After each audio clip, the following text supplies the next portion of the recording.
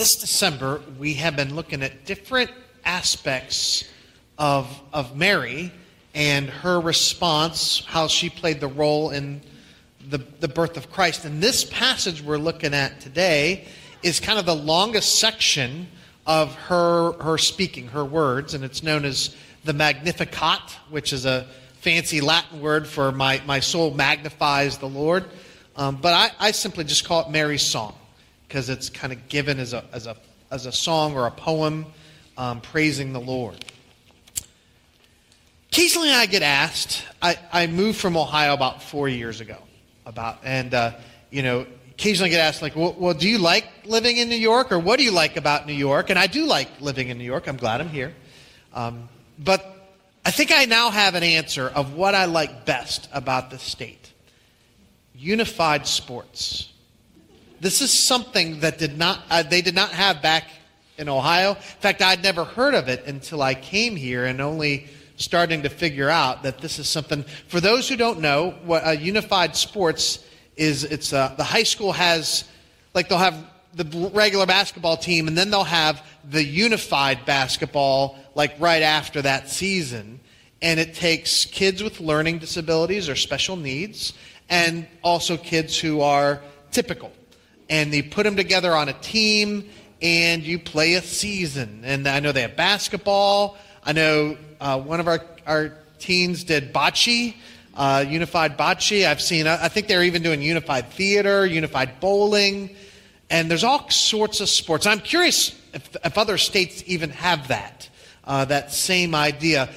But it gives opportunities for the kids who are often left out to shine, to have a moment, to have that opportunity where they get to do something where they might never have a chance to make a very super competitive team, because high school sports have gotten pretty competitive.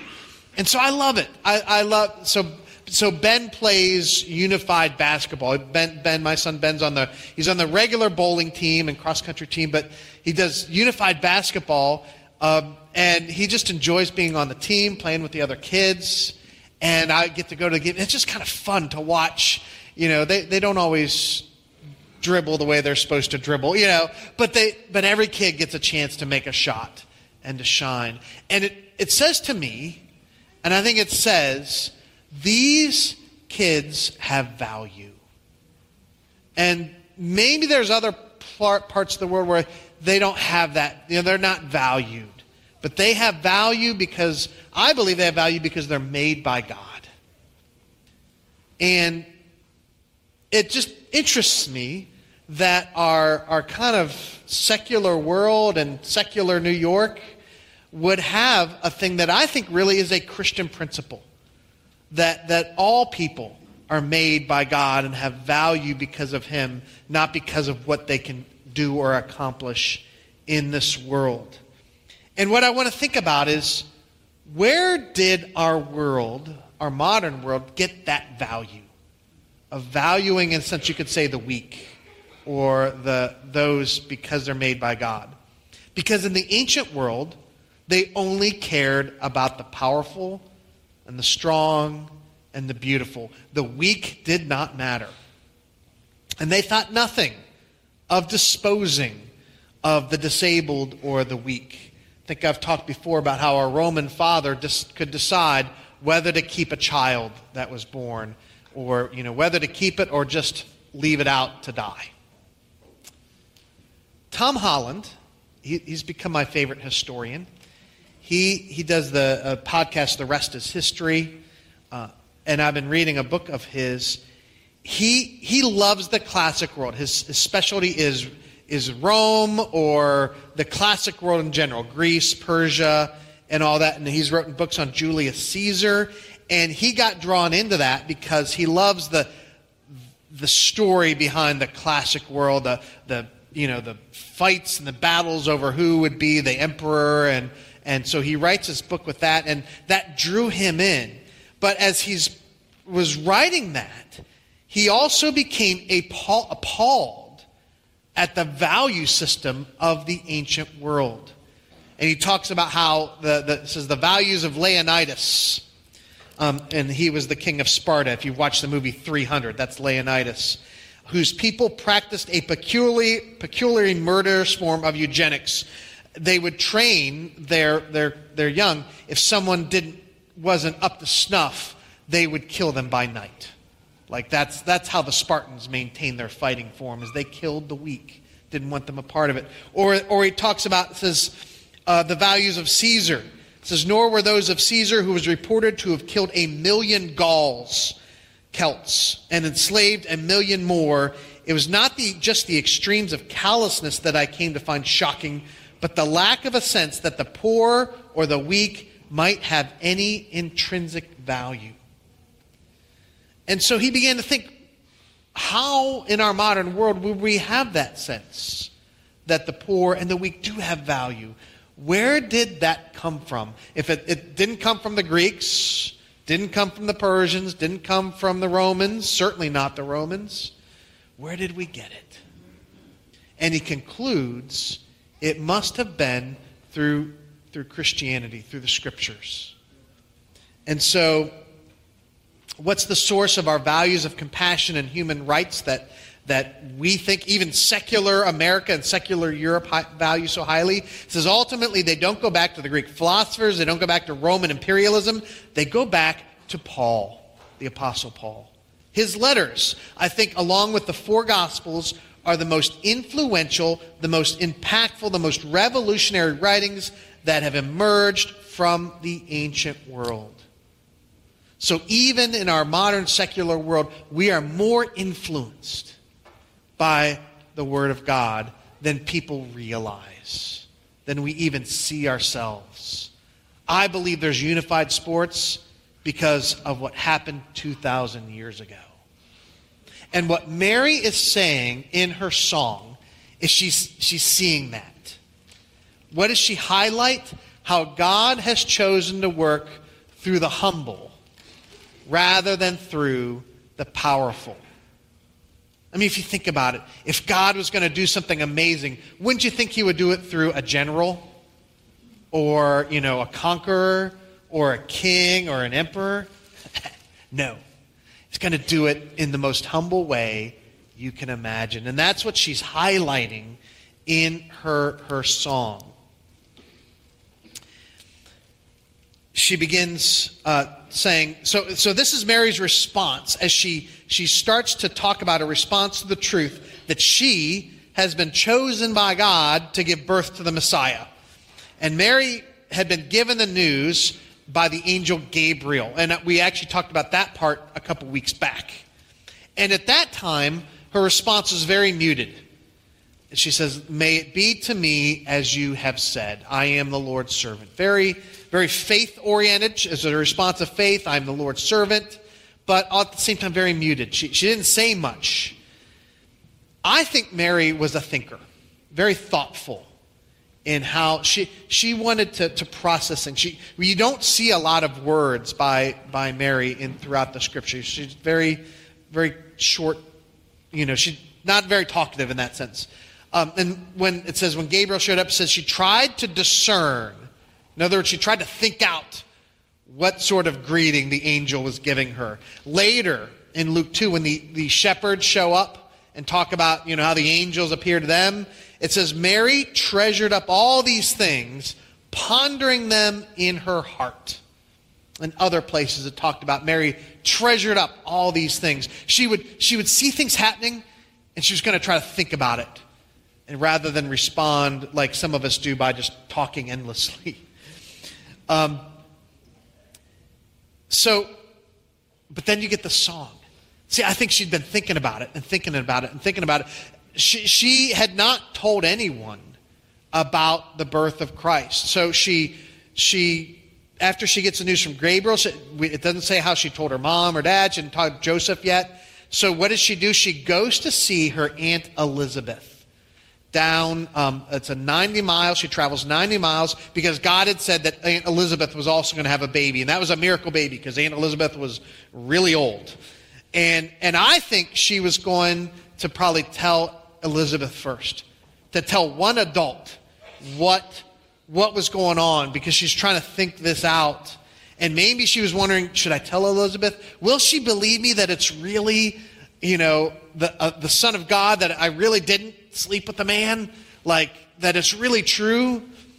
But she doesn't even have to tell Elizabeth, because God reveals it to her. It says, Elizabeth says, when baby Jesus came, even while Mary was just pregnant, my baby leapt up in my womb, baby John, and the Holy Spirit let me know that your child is going to be the Son of God. So Mary didn't even have to be the one to try to explain what was going on. Elizabeth already knew. And this has a powerful effect on Mary. While before she was dutiful, she's willing to serve God, I am the Lord's servant, but she was wondering what would happen next. Now, what does she do? It's like she bursts out with song. Her whole attitude shifts. Before it was like, I'll take on this task. I guess I can do this if God wants.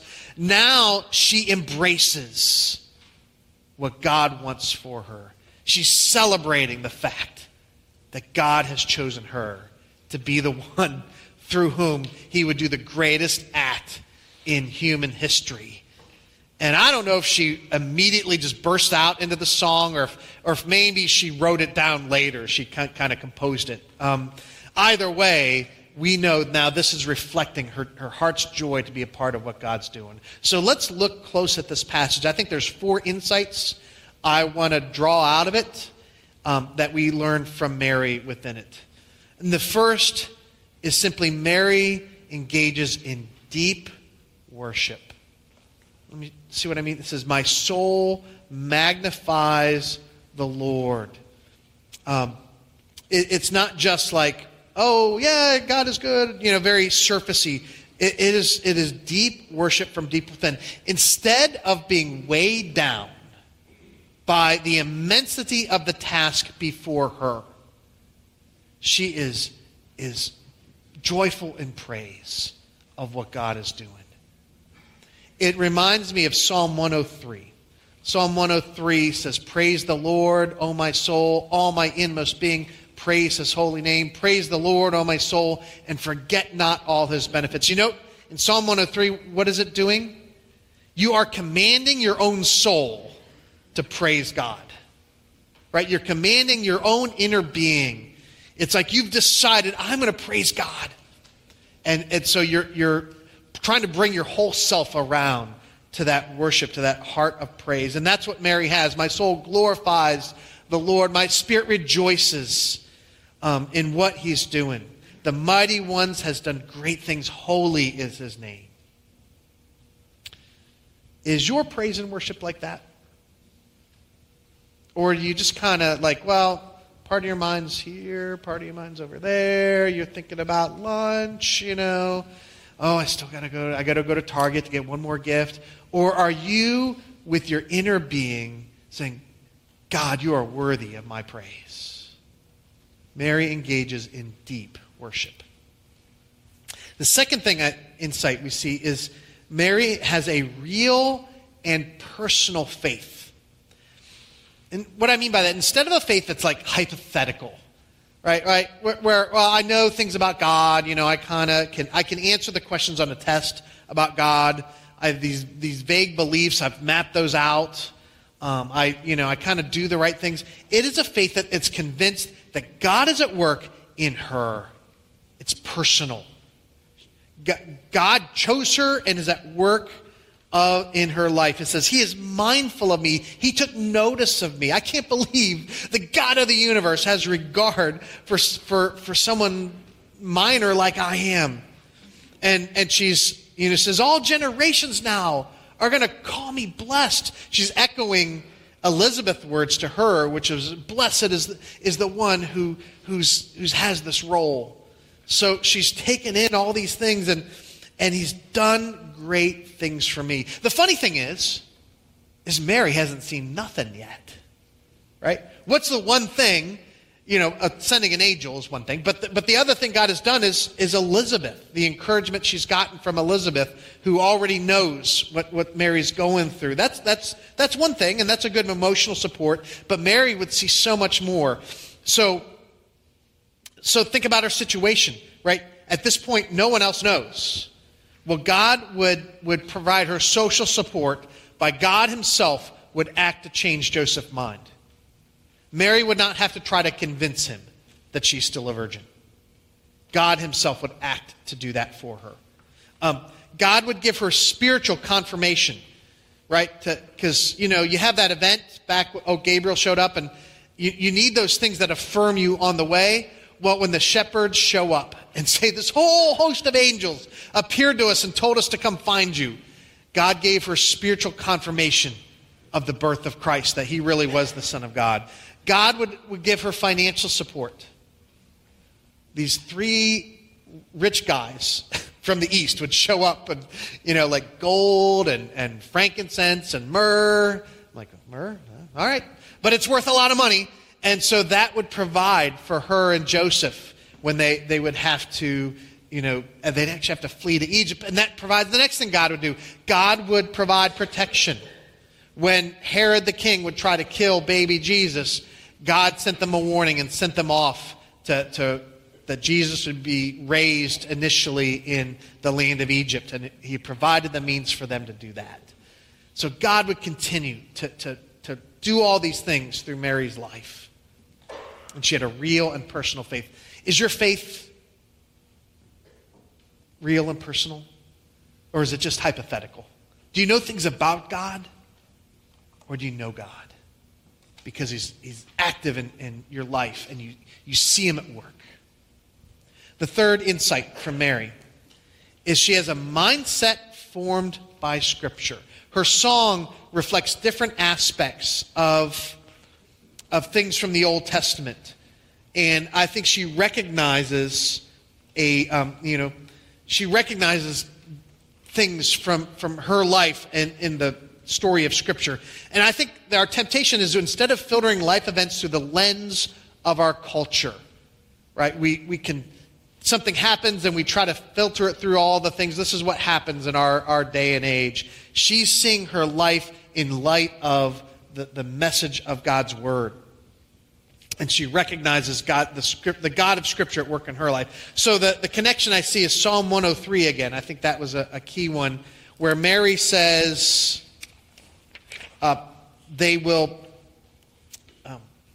she says, and his mercy is for those who fear him from generation to generation. I think of Psalm 103:17, where it says, but from everlasting to everlasting, the Lord's love is with those who fear him, and his righteousness with their children's children, the generation after generation. She's not just echoing Scripture, but she's getting the same idea across. The other place where she harkens back to the Exodus event, where Mary is talking about how he has brought down the mighty from their thrones and exalted those of humble estate. He's shown strength with his arm, verse 51, and he's scattered the proud. That sounds a lot like what God did when he claimed Israel to be his people and brought them out of Egypt. And in fact, Mary is basically a version of the name Miriam.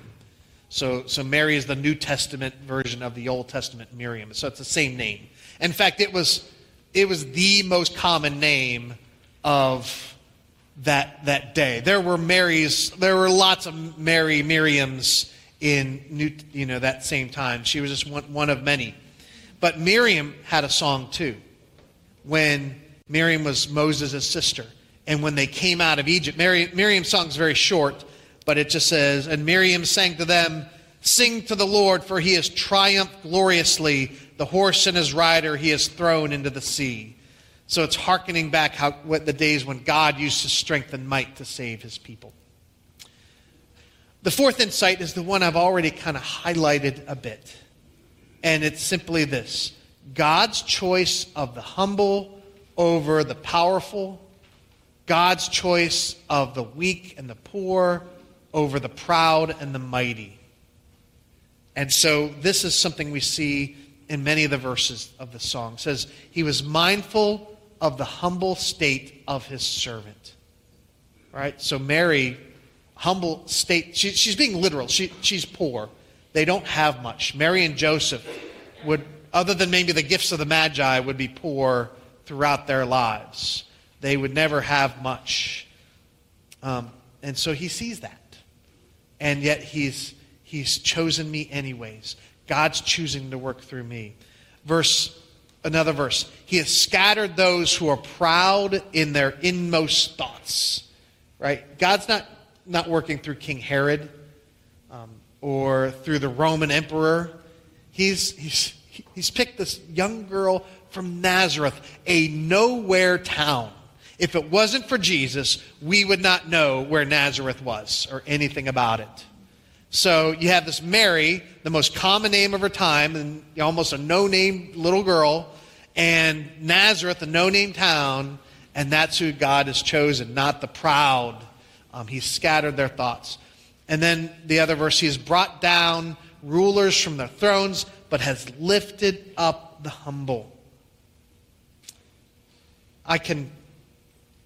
We see this, God's choice of this, not just in Mary and in Jesus, but over and over again in Scripture. Think about who God chose as his people. Imagine, the two angels, Gabriel and Michael, and they're talking with God, maybe at the beginning of history, and they're saying, God, have you, figured out who you're going to pick for your people yet? What kind of people do you think you want to claim as your people on earth? And you may say, Gabriel would say, hey, those Greeks, they're pretty good at philosophy. Maybe you'll pick the Greeks. And Michael says, oh, but the Persians, they're really good with, poetry. Persia is known for their poetry. Or, the Romans, they're really good at building aqueducts and building things. Maybe you want to pick them. Or then maybe they go through all the different peoples. Maybe you want to pick the Americans. They make great hamburgers. Or what do we do? Movies. We'll be known for our. But you could go through all the peoples of the world, and God says, no, none of them. I'm going to pick Israel. You mean you're going to pick as your people the slaves in Egypt? God says, yeah, they're really good. They're really good with sheep, right? That's going to be the people I choose. Isn't that crazy? God choosing the slaves in Egypt to be his people? But he's done that over and over again in his story. Who would lead Israel? Moses. Right? Though he had once been a prince in Egypt, he had become a shepherd in the desert. That's who would do battle with Pharaoh. Later, he would choose young David, the youngest and smallest among his brothers, to be the one to face off against Goliath. There's another guy he chooses, Gideon. And when he chooses Gideon to lead his armies, Gideon says, pardon me, my Lord, but how can I save Israel? My clan is the weakest in Manasseh, and I am the least in my family. God loves to just keep picking the least and the weakest because he wants to show that it's not about our power. It's about his. It's not the military genius of Gideon that would do it. It was his power that would work. And the Apostle Paul would write about this as, who's God chosen as his people? It says, God chose what is foolish in the world to shame the wise. God chose what is weak in the world to shame the strong. God chose what is low and despised in the world, even things that are not, to bring to nothing things that are, so that no human being might boast in the presence of the Lord. And when he chose disciples, he chose fishermen and tax collectors and failed zealots to be his followers. And friends, he's chosen people like you and me. Who but knows what God's power can do when we trust him and lean into him. But what's the key to being chosen? Humility. Right? He's not looking for those who have it all together. He's looking for those who are willing to trust him and humble themselves. Jesus said, you know who gets in the kingdom? It's those who come like little children. They're going to be the first in the door to my kingdom. The path to God, the path to salvation, requires humility. It's why both Peter and James, two later writers, both said the same thing. God opposes the proud, but gives grace to the humble. And so Peter says, humble yourselves, therefore, under the mighty hand of God, so that at the proper time he may exalt you. Can we believe that? Right? Can we keep... we believe some crazy stuff as Christians, right? We believe the God of the universe was born as a baby. Okay, I can believe that. We believe a virgin really gave birth to a child. Yep, I can believe that. But can we believe that the humble are blessed and the mighty are brought down? That the most significant people in the world are the humble and not the proud? That's hard to believe in this world, isn't it? Right? We live in a world that says, oh, you got to self-promote. If you want to get ahead, you got to get your name out there. Right? We live in a world that says it's the connected who get the good jobs. It's the bold who gets the favors. We live in a world that says it's the beautiful that get all the attention, or the assertive who get their way. Can we really believe in the way we live that it's not the mighty and powerful who matter, but the humble are the ones who really count in God's equation? Yeah, let's think about that. Let's see what we can learn from Mary.